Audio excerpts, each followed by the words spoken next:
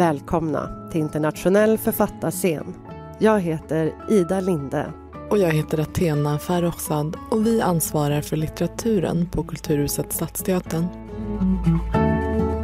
Alldeles strax ska ni få höra den franska författaren Édouard Louis i samtal med vår egen Athena. Varmt välkomna.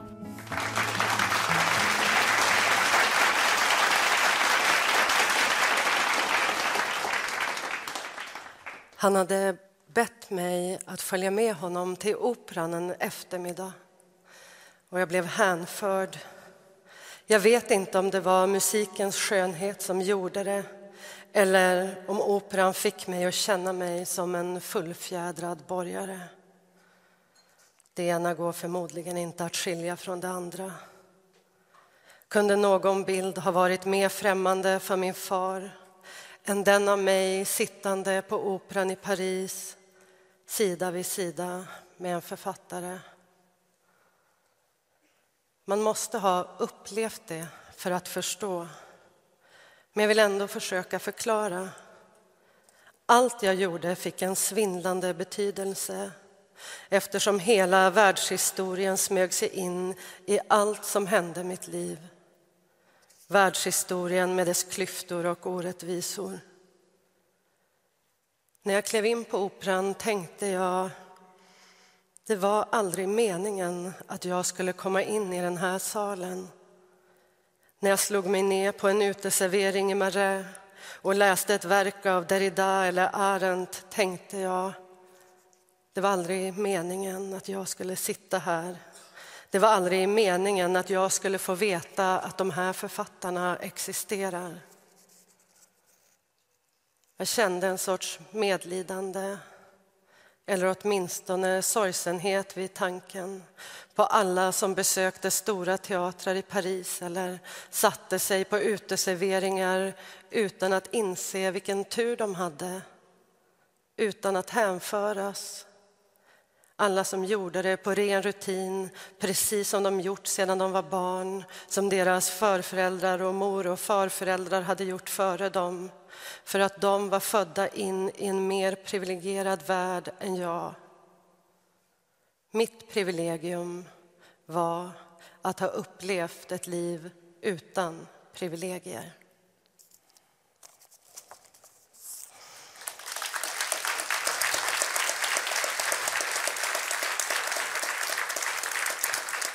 Tack och varmt välkomna till Internationell författarscen.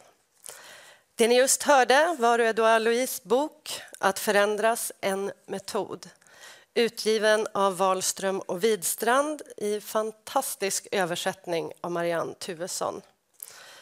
Marianne, absolut. Marianne Tuvesson har också översatt debutboken Att göra sig kvitt Eddie Bellegueule och följt författaren med böckerna som kom efteråt. Våldets historia, Vem dödade min far och En kvinnas frigörelse. Det är böcker som alla ställer klassresans frågor. Vad driver en människa att lämna? Vilka är människorna hon förlorar? Kan man någonsin känna sig hemma igen? Jag heter Ida Linde och är curator för litteraturen här på Kulturhuset Stadsteatern tillsammans med Athena Farrokhzad som nu ska samtala med just Édouard Louis. You're very welcome on stage.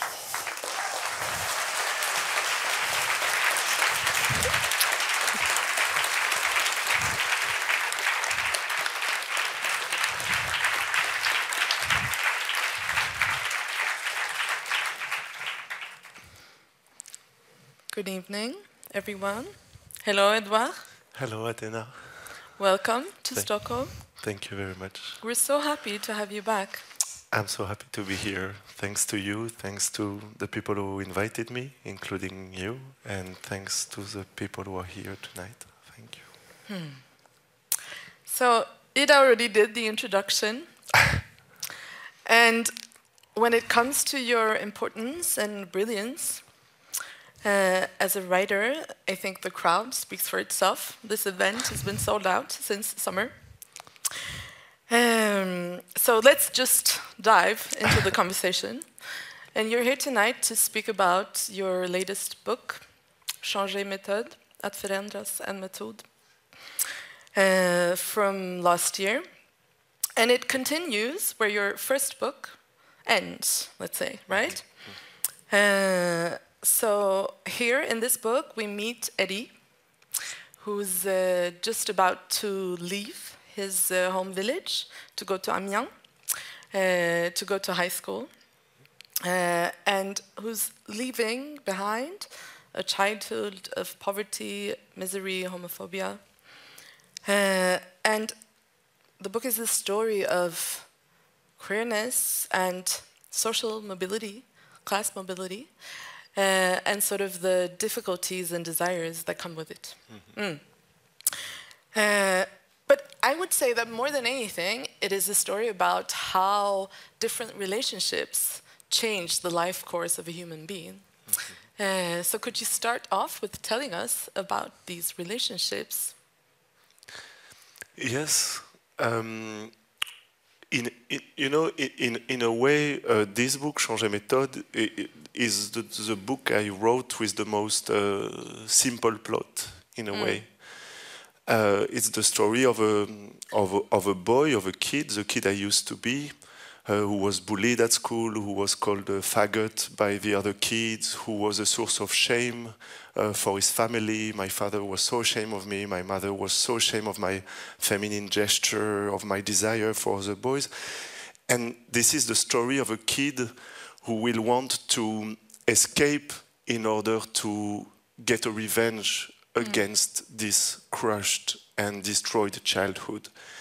And I remember I was, 10 or 11 years old, and those boys were spitting on me at school, telling me, "You're a faggot, we will kill you."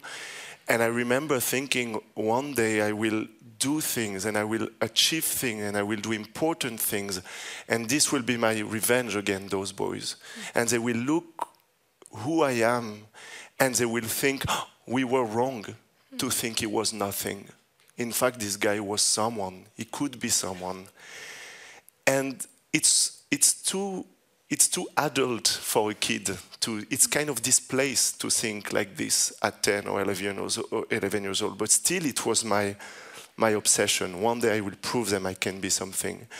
And so the plot is about this escape in order to take a revenge against a destroyed past. And what makes this change possible is, as you say, the encounters and the friendship.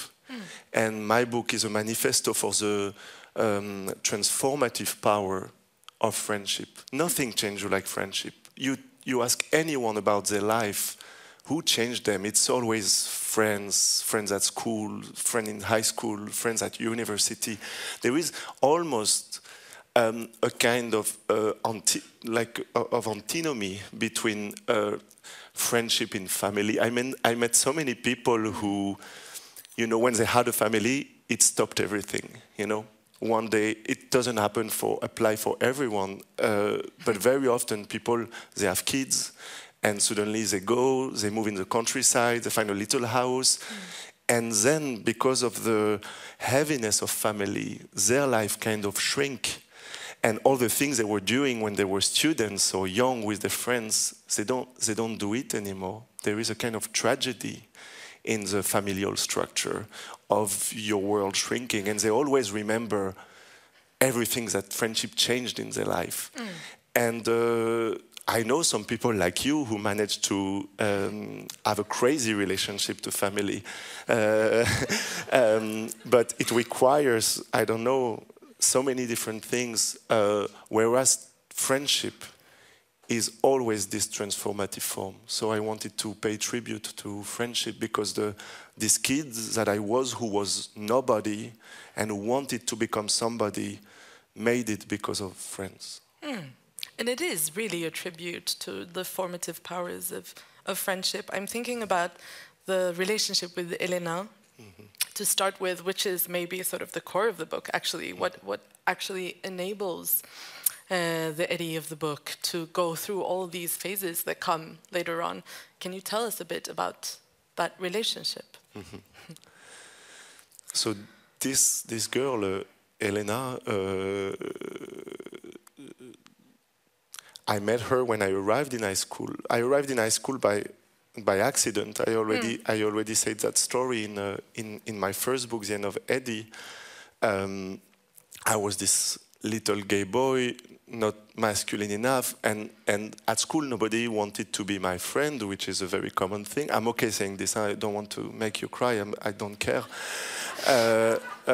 But I didn't have friends. People didn't want to be friends with me, and I was desperately looking for a way to be loved and to have people around me. So I remember I was that age, 12 or 13, and I would go to every club that the school was creating in order to connect with people. You know, there was a chess club, there was a calligraphy club, there was a comic club. I hated comics, and I went because I wanted to find somewhere where I would exist. I was failing at everything. I was the worst at calligraphy. I had ink in my hairs, on my face. I hated it. And one day I went to a theater club that was just created. One day was written, a new theater club, come at noon with your own sandwich. I went, and the teacher asked us to play something. And I did. And for the first time of my life, people looked at me, and people loved me for the first time. I saw them like being silent and suddenly applauding me. And it was as if the applause was covering all the noise of the insult of my childhood. Faggots, pédé, pédale, enculé, tapette, tarlouse, all the... And I think it was because as a gay boy, I had to play roles in order to protect myself. I was constantly trying to be more masculine, to be good at soccer, to pretend I love girls. And because of that, I knew what it was to be a role. I was not a good actor. I just knew what was a role. And because of that, a teacher told me there is a high school in the city where you should go. And nobody would go in high school in my family. But because of this theater accident and just this little desire of being loved, not the love for theater, not the love for literature, just the wish to be loved by people, I crashed in this high school, and there I met this girl, Elena, and her parents were an academic and an ancient actress, and they had books at home, they had piano at home, they had pieces of art on the wall like reproduction, they were talking about music all the time, and there I thought, maybe I can find finally a life of my own, you know, a life in which I could belong, and also in a more ugly way, a life in which I could find something that my parents didn't have. So it was my revenge. I am going to know who is Jean-Sébastien Bach. I'm going to know who is Marcel Proust. I'm going to know who is Toni Morrison. And then I will be able to humiliate my parents back and tell them, I have something you don't have. So this book is also trying to show this more complicated and violent and ugly aspect of changing. It's not all about beauty. It's also about a history, a violent history. So both emancipation and violence were possible through this girl who completely transformed me, completely. I think actually it's a book about the costs of change and how painful change can be and what you have to leave behind in order to change, but we'll get back to it. I have to confess that I texted you late last night asking you whether or not we should sort of talk about the character when we speak about Changer Méthode, or if we should talk about you know? Because, you know, I'm schooled in this tradition where we always make a distinction between the writer and the narrator. No matter how autobiographical the book is, you know, there's a very clear line, and it's very important to stick to it. So I was confused. And what did you say? What was your answer? No, there is no line between the narrator and me. Yes, I never understood the concept of narrator. I mean, in my Yes. work, in my own work, I never grasped it. But I think this is interesting because even if you're writing right from the start, I mean, starting with The End of Eddie is, of course, very autobiographical and very oriented towards sociology. There's still an element of fiction, I would say, in your first book. Because, for instance, I mean, you have these very vivid descriptions of the scenes that almost, for me, are fictional. You know, it's very filled with materiality and body in a fictional way somehow. And also the names of the characters in the family and the village and cities are changed. Whereas in this book, the latest one, I think there's none of that left somehow. So I'm thinking, is there an urge for you as a writer to sort of become more and more biographical with every book, sort of aiming more and more for truth, trying to sort of remove the traces of dissimulation somehow and, you know, leave it behind? Do you know what I mean? Mm-hmm. No, clearly, this is a fact, and of course there are elements of what belongs traditionally to fictions in some of my books, but because I want to steal them to make autobiography more strong, it's a like kind what of elements, for instance? as you say, like the descriptions, or for example the different level of languages. You know, I play a lot, particularly in Eddie or in History of Violence. I play a lot with different languages. The working class language of my childhood, my language today. I intertwine the languages together. So it's about being a thief in order to make autobiography stronger. I believe we are in the beginning of the history of autobiography, even though they are, of course, people like Montaigne or people like Jean-Jacques Rousseau who wrote a long time ago autobiographical work. But now I think we can, some people, and I try to understand this, understood how political the autobiographical form can be and what kind of political power autobiography can carry with it. Because autobiography has something inescapable.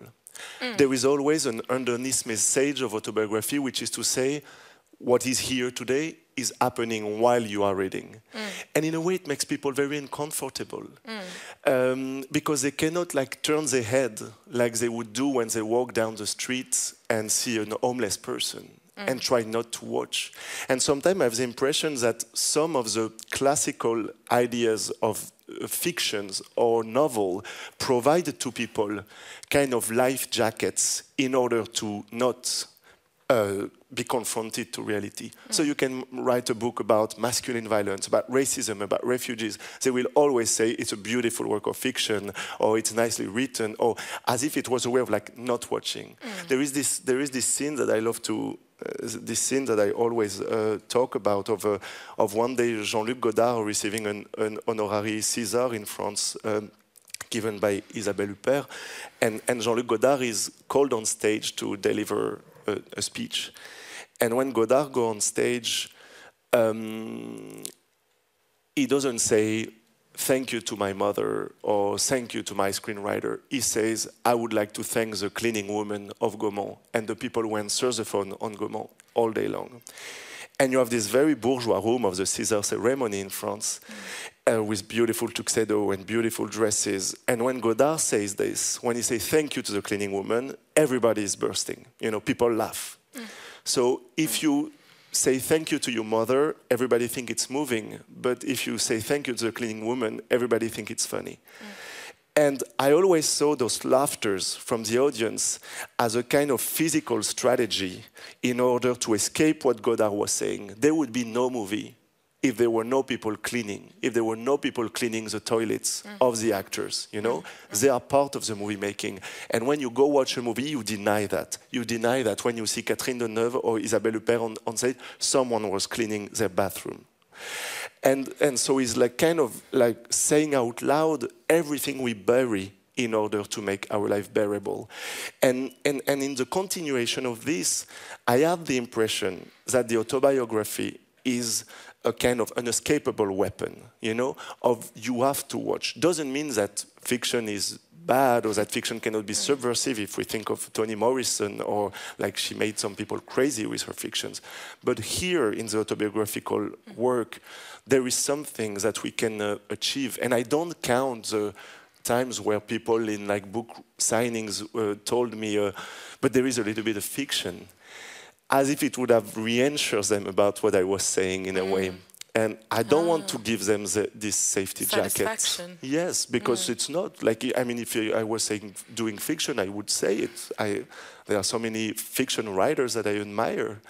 But yes, I have the impression of, yes, there is something irritative in autobiography that makes people scared, you know. And in a way, there are so many people who lately say, you know, now everybody wants to talk about themselves, everybody wants to say I, everybody wants to.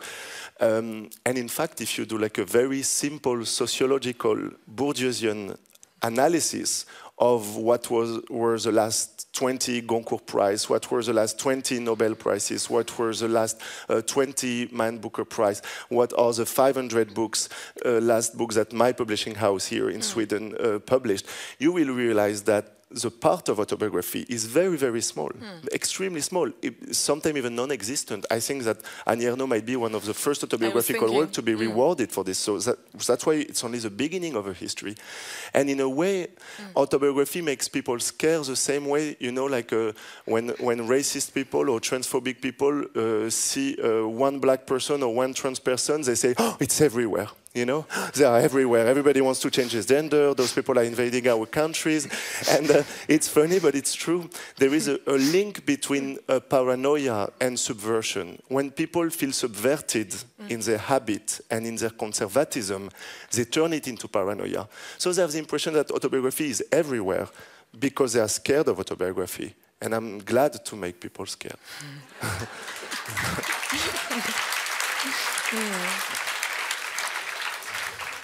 I love this threat, you know, that it's only the beginning of the autobiographical era. Sorry.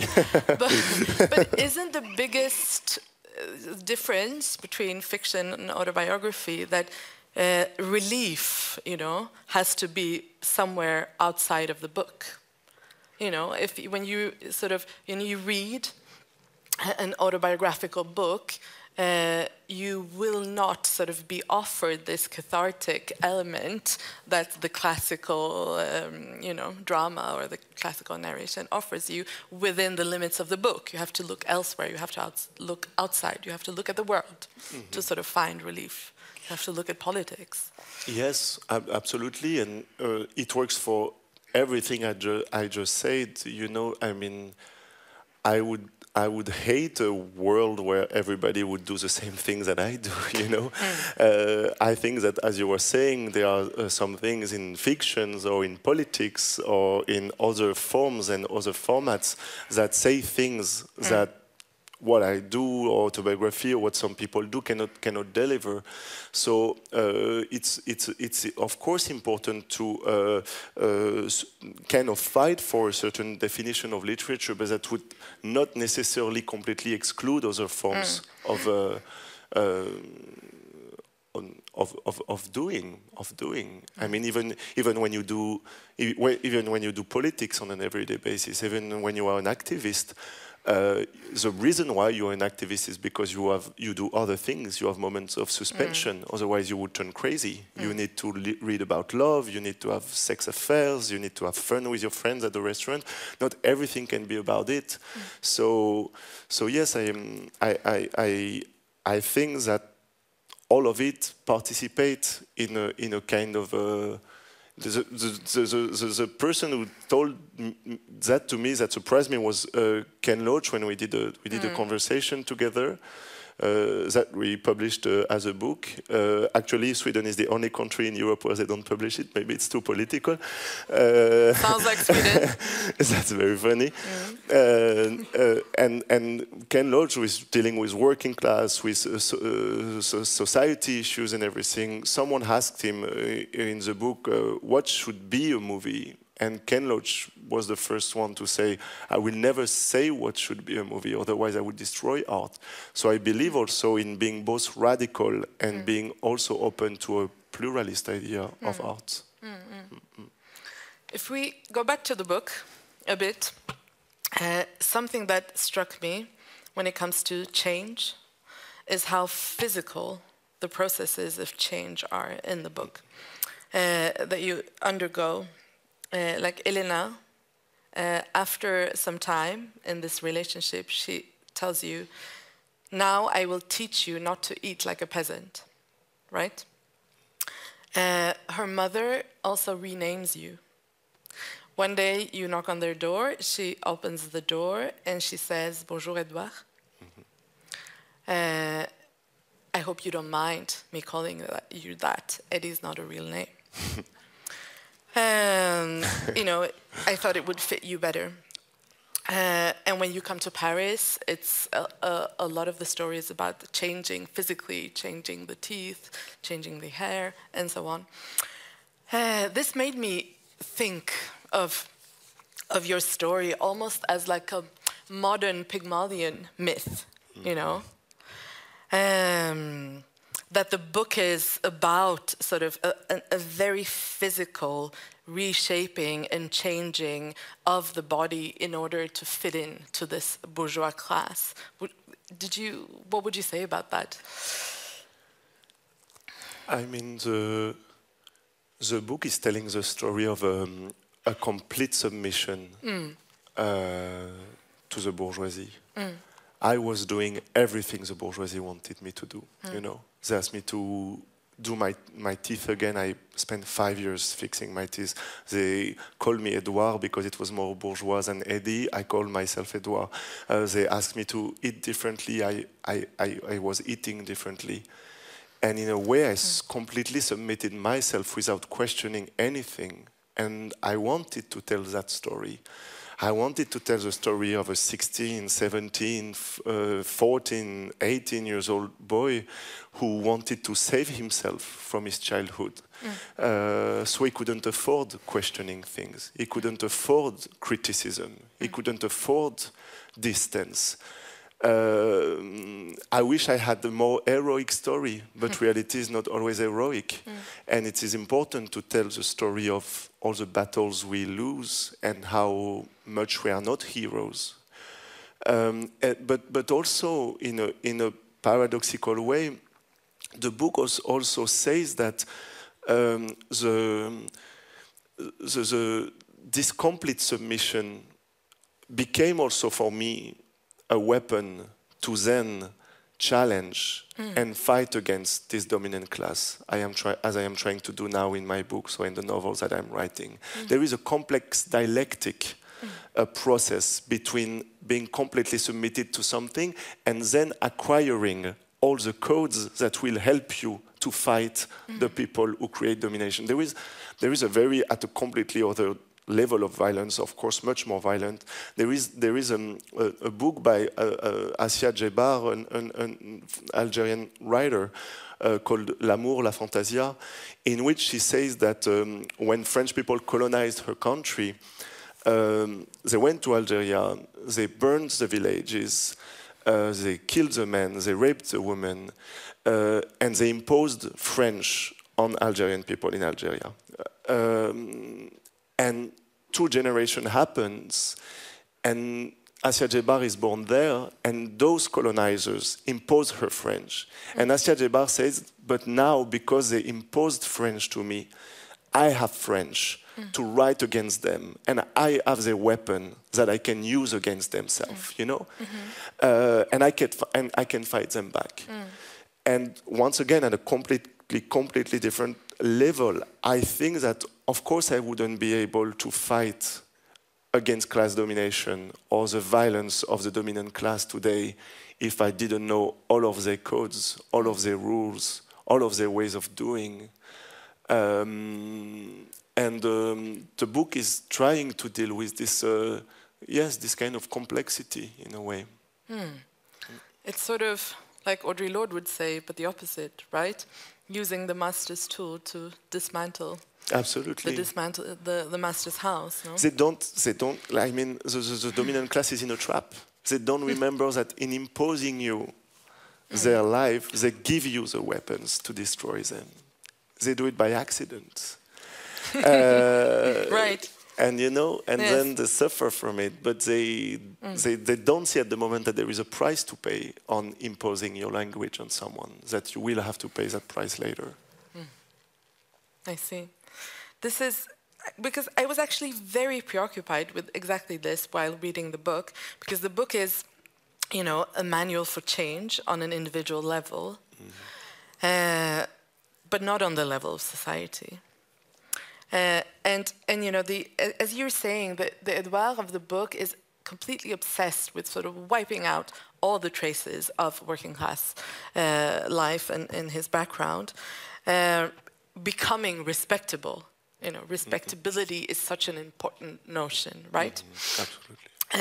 And when I think about you, the person and the writer, Edouard, to me, in a way, you're none of those things, because you really stand sort of on the forefront of the French left. You're active in so many social movements in Paris, and for me, that's sort of the opposite of trying to act respectable in the world. Trying to be lovable in the eyes of the bourgeoisie. And I read somewhere where you say like that progressives can't sit back, and just say, oh, look, the rise of fascism, isn't it awful? Aren't they horrible? That instead we must create the conditions of change. So for me, this is an intriguing thing, because I read all your books, and all 5 of them, they are in different ways preoccupied with becoming respectable, And then I know you, and as a person, you couldn't care less about respectability, and especially as an activist. So I think this paradox is very, very interesting. No, because it's.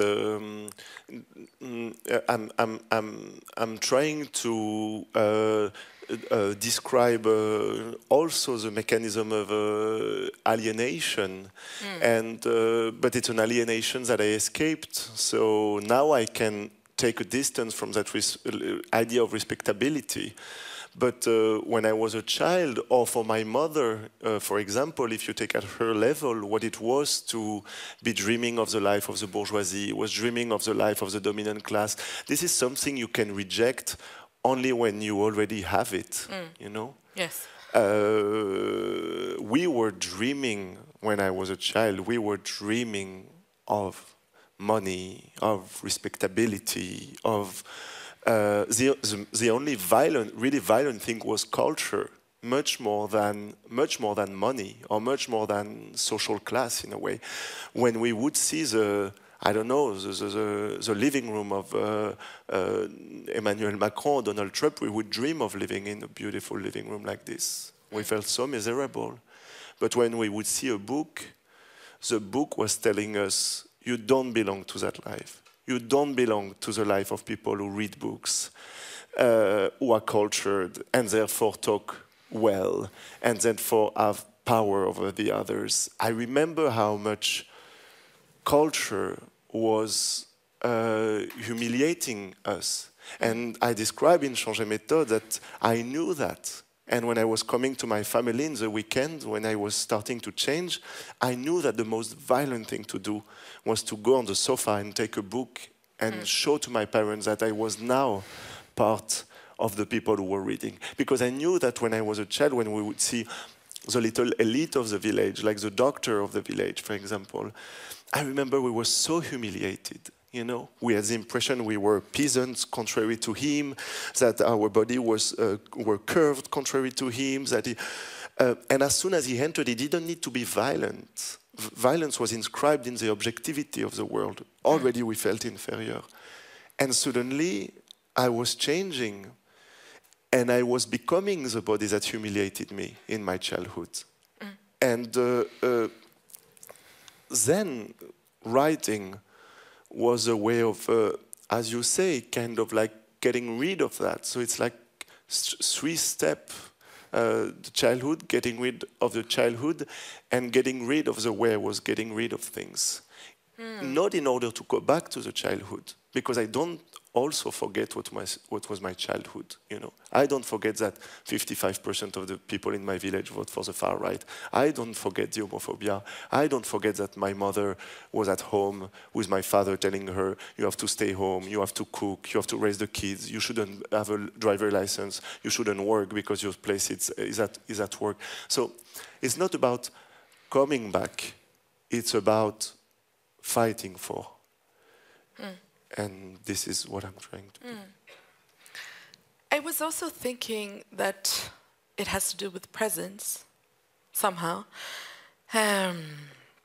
Because, you know, your book is about this constant change that you undergo during these 10 years. And change is, of course, a movement away from something and towards something else. And in that way, I think it is the opposite of presence somehow. I don't know if you would agree, but I have this feeling when I read your book that what is being grieved, what the narrator or what you are grieving, is sort of the access to presence, rather than, because you say, you know, that am I forever destined to long for another life? I write because sometimes I regret distancing myself from the past. You know, there's this wish of going back. But when I read it, I think, no, this person, I'm speaking of what you just mentioned, that you have not forgotten, doesn't really regret this, doesn't really want to go back and sit with the boys and drink whiskey in this, you know, cheap plastic cups that you write about. It's not that. It's what is lost and what is being grieved is the access to presence for somebody who is in constant change and in constant motion. Absolutely. Yes, it's about. So first, it says something which was important for me, was to describe the change not as the result of a pure conscience or of a pure freedom. You know, it was my obsession with all the books I wrote in the past. I wanted to show that, you know, I was not more free or more sensitive or more clever or more anything than my mother or my father or my sister. It would be just awful to say this.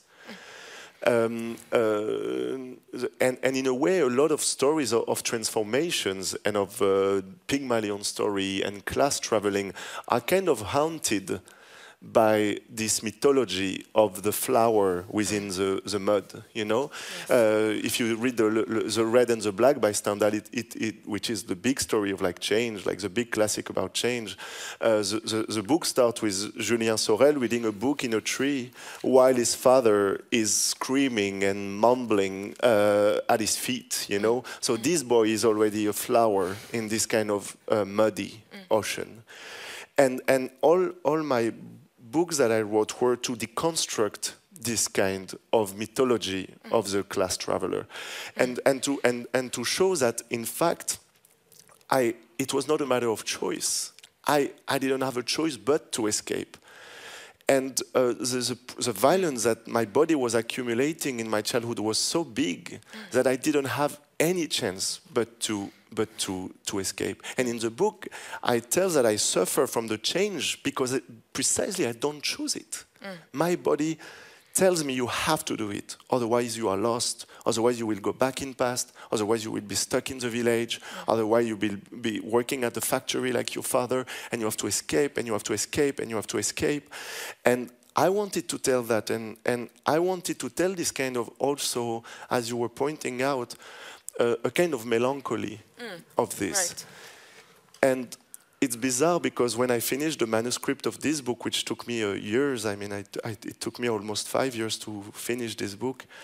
When I sent the manuscript to some friends around me who are very different people, very different background, in different countries with different languages, they all read the last part of the book when I say, did my transformation give me the freedom or the happiness that I was longing for?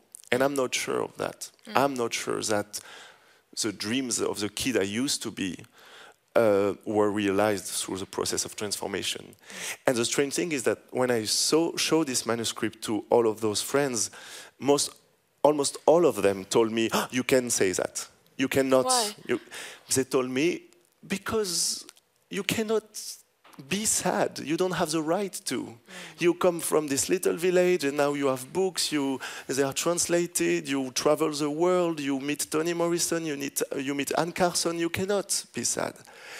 And suddenly I was thinking, but is there like a kind of differential and unequal access to melancholy? In a way that if you are born in a bourgeois family and you tell about your melancholy, everybody will think it's poetic. You know, it's a big history of the literary tradition, which is sometimes incredibly beautiful. But if you come from working class and you are melancholic, then people will say that you complain. And I realized there is a kind of a differential access to melancholy. We don't have the same access to melancholy. We don't all have the right to be melancholic. It's something we see a lot in families also. So often, you know, you have a family with, in the traditional family, with the wife, the kids, the father. The father is going crazy, having affairs, spending the money of the couple. The kids are going through adolescence crisis, and we always expect the woman to hold the family tight, you know? I don't know if you saw this White Lotus series on HBO, where you have a very bourgeois family, very privileged, and the father is completely obsessed with himself, think he will have a cancer, think he will die, think he will disappear. The kids are going crazy all around, and we always expect the mother to hold the family tight and to shut up about her feelings, and to shut up about her pain, and to shut up about her doubts. And at a completely different level, I think that people who change class also don't have this access to melancholy. They don't have the access to say, did change bring me what I wanted? Where is that? Where is that? Where is that statement? And in fact, when you start to open up this conversation, you realize that you have a sea of melancholy around you. But people didn't have a space to say it. How many people did I meet after publishing Changer Méthode who told me, you know, I wanted to be a writer, but I didn't do it because coming from where I come from, I thought I was not legitimate. How many people told me I wanted to become an academic teacher, but I became a school teacher. It's a beautiful job, but it was not the one of my dreams because I thought it was not my place in this world to do that. Like so many women, because they are women in history, abandon their dreams because they thought it was not their place. So there is also always this link between women and class transfuge. And about people who change class, I realized that there were nothing about it. There were no space where you can express this. You can go in the street, say, I am gay. You can go in the street, say, I'm a victim of racism. You can go in the street, say, I am a woman. But you cannot go in the street and say, this society crushed my dreams. And in a way, I wanted to write this book in order to give a space to that melancholy. And what does it mean? Because it has no place. I think that's a very important point. And speaking of that, I want to ask you about Cynthia. Because to me, one of the most interesting characters in the book is Cynthia. But she appears very briefly. I mean, she's one of the, very peripheral side character in the book.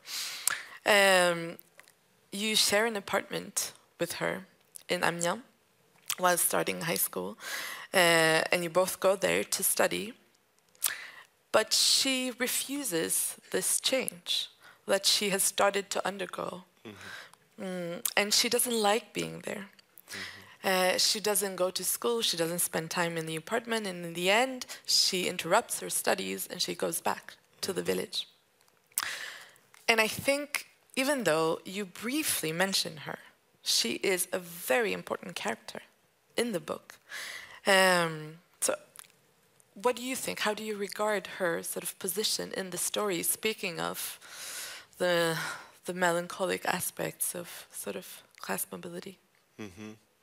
Yes, she was the only person with me in the village to start studies. So that's why we decided to move together after high school to go to university. And as you say, the more she was facing change and the more she wanted to go the opposite direction. Her body couldn't take it. There was something. The more she was there in Amiens, the more she wanted to go back to the village, even though she was the only one in the village who had started a different trajectory. And, you know, it's strangely, I experienced that years later with my little brothers and sisters, when I started to study and I went to university, and suddenly I thought, oh my God, I will do it for my little brother and sisters. They are like 6 or 7 years old, younger than me. So when I was 17, they were 11. And I remember having an obsession. I was thinking I will buy them books, I will bring them to the cinema, I will make them listen music, I loved them, we were close, and I wanted to save them from the village and from poverty.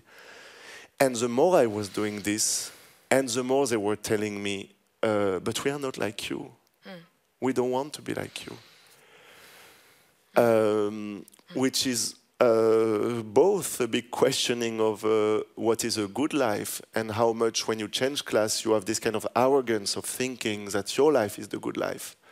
But at the same time, my brothers and sisters who are now 21 years old, they don't have money to go to the doctor. They work for Amazon, they work for McDonald's, they are in the cold, they are paid nothing, they are humiliated all day long. So it's not to say that reading books makes you better. I don't care about reading books or not. People do whatever they want, but it just gives you a little bit less violent life.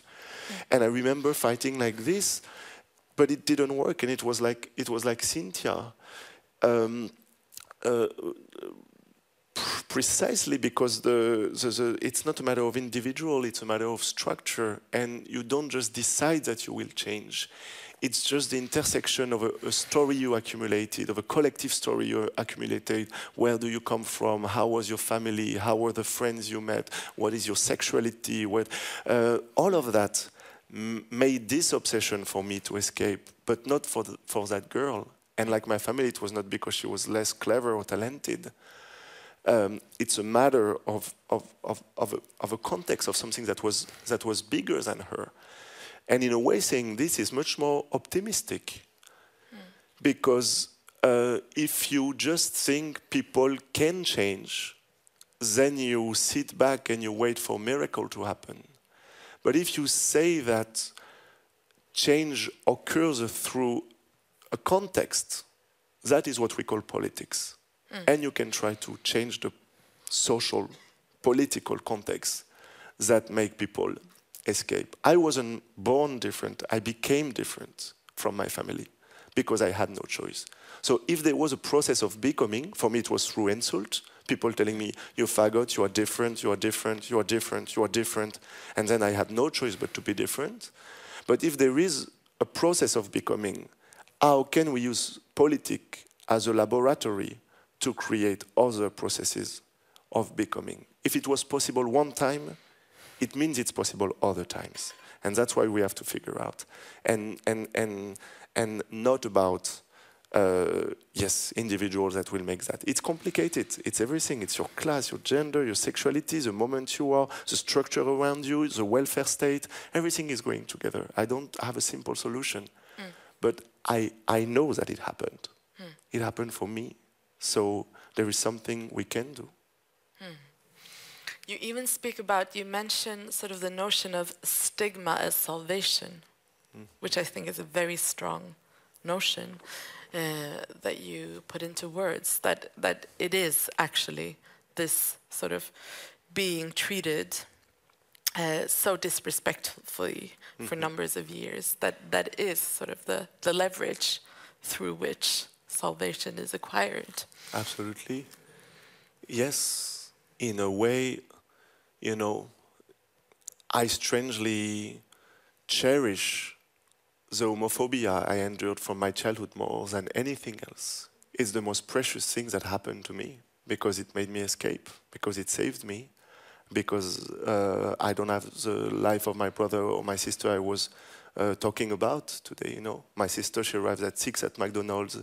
It stinks, it's dirty, she smells oil, people are screaming at her, clients are despising her, she doesn't travel, she never crossed the border, my mother never took a flight, never crossed the border. Homophobia saved me from that in a very strange way.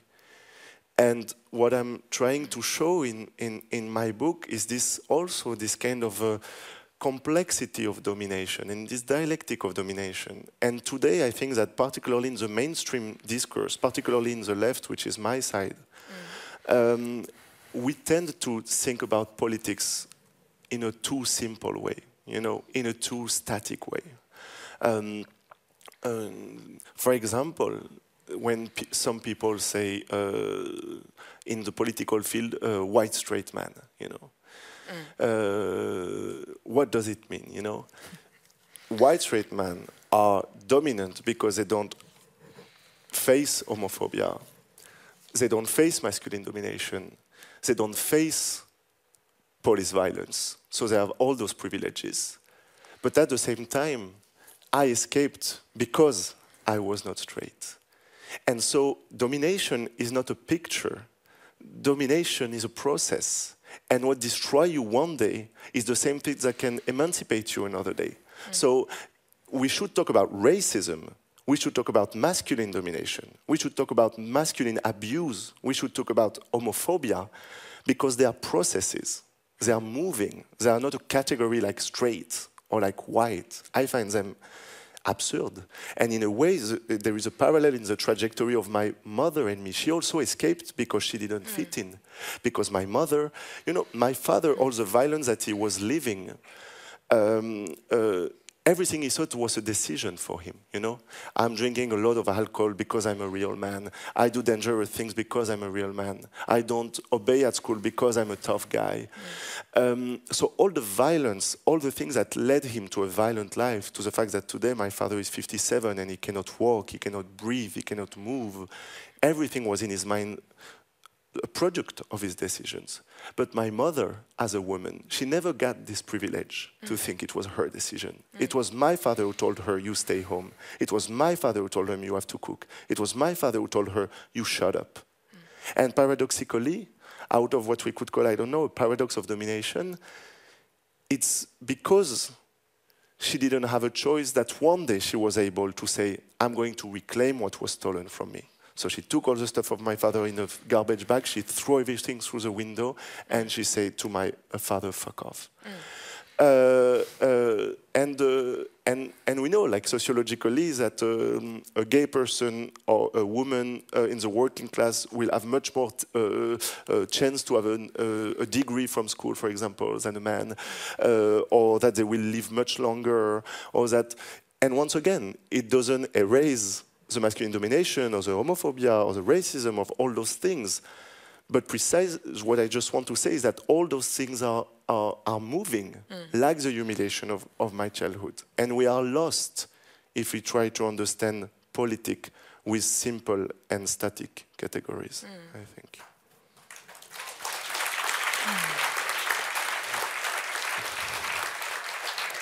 You published a book last year also about this processes that your mother went through. But I read somewhere, it's called ska vi se, En kvinnas frigörelse. I read somewhere that you were writing these two books parallelly, that it was actually a story of two parallel metamorphoses. but that you decided at some point to make 2 books out of it. How come those 2 sort of stories of change it wasn't possible for you to contain them within 1 book? It's really like a craft question, a question of crafting. I wanted to write a big book on metamorphosis, putting in parallel my metamorphosis and the metamorphosis of my mother when she escaped from my father after 20 years with him, and how she moved to Paris, how she decided to change her name to imitate me, how she met with Catherine Deneuve. Yes, it's a beautiful passage. When they have a cigarette together. Yes, is the biggest source of pride of my mother. Every day she talks about that. Every day she talks about that. And there was even, I will tell you a little funny story, when Thomas Ostermeyer, the stage director that I'm doing Who Killed My Father in Dramaten with this week, he did also the book of my friend Didier, Retour à Reims, returning to Reims before, and they were doing it in Paris. And at the premiere, Catherine Deneuve came, and it was after she met my mother. And she went to say bravo to Didier and Thomas at the end of the play, and Didier didn't know what to say to Catherine Deneuve, so he said, "Oh, you know my friend Edouard?" And Catherine Deneuve says, "Oh, I know his mother mostly." And my mother was so proud of it. Of course. I mean, yes, it was... Anyway, it was just to laugh a little bit, but I wanted to put those stories together, and they were not working together. I think it's really technical, maybe. And one day I cut them in 2, and suddenly I had 2 books. I had to call my publisher, said I had 0 books, and now I have 2. And that's how it happened. Yeah.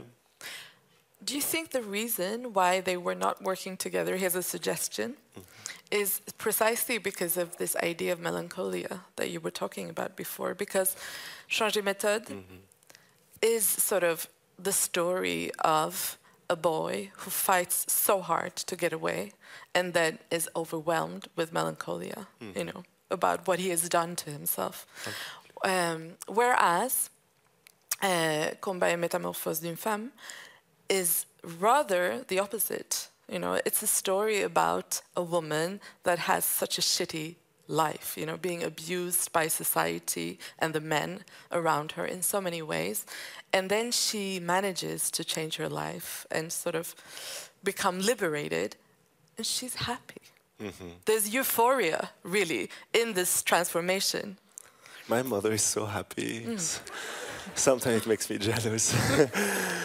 And you know, it's strange because I remember when I was writing the story of her life, I was talking to her. I asked her if I could put pictures in the book. I asked her if I could put her real name. So her name is different in the end of Eddie and in this book, because in this book it's her real name, Monique. And so I was writing about all those men who were abusing her, like my father or like the man before. And I remember when I was writing the book, I was talking to her and I was telling her, my God, those men were awful with you. And she was always telling me, oh, but it's the past. I'm not going to cry about it all my life. I don't care. And in a way, I found it beautiful, this kind of strength to move forward, and which is the opposite of the bourgeois culture, which is a culture of your wound, culture of your trauma. You know, so you write about it, like me, or you go to a psychoanalysis. So you know, you kind of have a little garden with all your trauma, and in a way, this is something that I always admired the milieu of my childhood for. They didn't have a choice. They did it because they didn't have a choice, and also for maybe more sad reason, which is maybe one of the greatest dispossession that society can do to you, is the dispossession of being able to perceive your own life. So you suffer less from it because you don't see it. You don't see what is going on. Like when I was talking to my mother and I was talking about masculine domination and those men doing this to her, she was always telling me, no, it's not about men, it's about your father, or it's not about domination, or she didn't use that word, but and in a way, of course, like my mother, she haven't read Simone de Beauvoir or Judith Butler or Angela Davis, and she's not, because of that dispossession, she's not able to see her own story. So if my mother was writing an autobiography, she would not mention masculine domination, or she wouldn't mention poverty because she would be ashamed of it, for example. And it would be a major issue.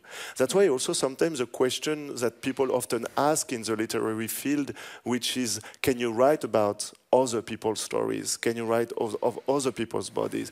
Is sometimes a little bit a bourgeois question, you know, because they assume that everybody has the meaning to see his or her own life, you know? No, not everybody has access to the structural understanding of life. And if you don't write about some stories, people will never say them, and they will disappear, and then you will become one of the weapons of violence. So it was important for me I write instead of other people because they wouldn't tell the stories I'm telling, and I think they are important. I think that a story of my mother without masculine domination would be a problem. And eventually, of course, like any utopist, I hope that one day everybody will be able to write their own story, but not now. It's not true. So you can either accept that fact and shape literature in this way, or create this bourgeois dream where everything is easy and possible. Last time we met, it was exactly a year ago, and it was after the performance of Thomas Ostermeyer's adaptation of Who Killed My Father, the same that you're going to perform at Dramaten this weekend. After the event, we were standing outside the theater, and it was such a huge success. And you were there with your crowd of friends. And then a woman walks up to you, and she congratulates you on the evening, saying, you know, how brilliant you are, how brilliant the performance was, how much she loves and adores your writing and your books, you know, like many people did. And then, before she leaves, she says, and I'm not even a lefty. And we had so much fun around this. I mean, it made us laugh, her way of sort of expressing gratitude through distancing herself from you. You know, like, I like you, but no homo, you know? It was like, no lefty. But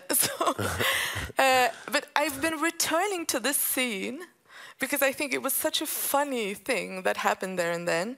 And I wanted to ask you, how does it make you feel to sort of appeal to a crowd that doesn't necessarily share your politics and your values and your sort of views of the world?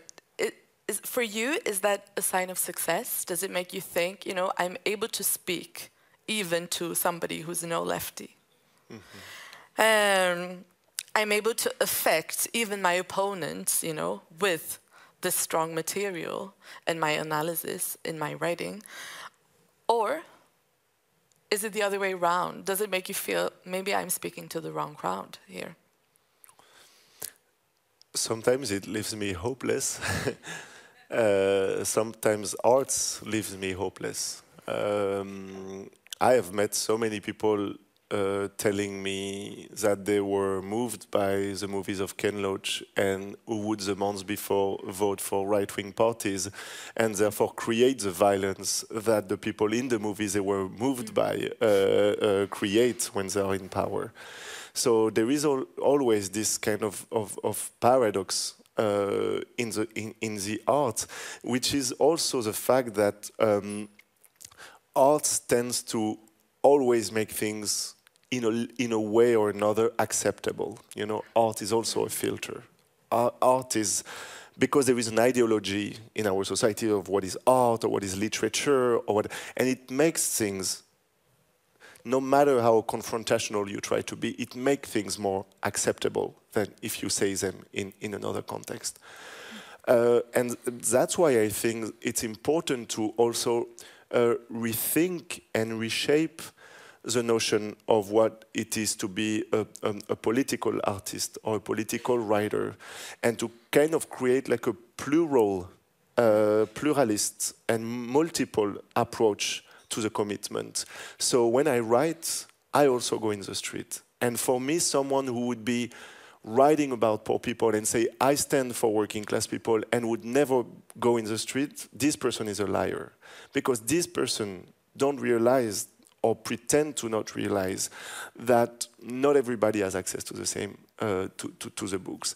That the art form changed the reception of what you are saying. That there are like all of those things coming together that make you, like we always, you know, I mean, it's also a tragic and sad story, but we always have in the literary field, you probably heard it 5,000 times, we always have people asking, how can we make working class people read? You know, how can we give access to dominated people, to people who are oppressed and everything? Which is, I don't eliminate this question, it's a beautiful question. The Communist Party in France, even if the Communist Party was horrible on so many levels and homophobic and everything, the Communist Party was trying to do that, were trying to create books committees and everything. But at the same time, there is always sociologically something naive to that question. Because as Pierre Bourdieu showed, social class are not only defined by money, but also by the access to culture. And if you say, how can we make working class people read, there is a sociological paradox in this question, because if they read, at this moment they will not be working class anymore. You know, they will be more privileged because they will have the access to the cultural capital. So every time you make someone read, you have to abandon them and fight for the ones who is not reading yet. You know, so there is a trap and a roundabout in this question. And I believe that one way of overcoming this sociological paradox is to reinvent what it is to be a political writer and to multiply the spaces where you talk, which is in the streets, in the books, for me in the theaters, for example. That's why I accepted and I wanted to do this play with Thomas Ostermeyer, because I knew that as a working class kid, I was going to theater with school, but I would never open a book, that there was something immediate about the play that made it possible, even for a working class person. So we just have to, yes, kind of redesign this, and redesign this means to leave behind all the easy ideologies, like everything is possible, or it's possible that we make everybody read. Like, we have to acknowledge the paradoxes, the complexities, the impossibilities, and then we can recreate what it is to be a writer, which is, I think, urgent. Thank you so much, thank you, Edouard. Thank you all for listening to us.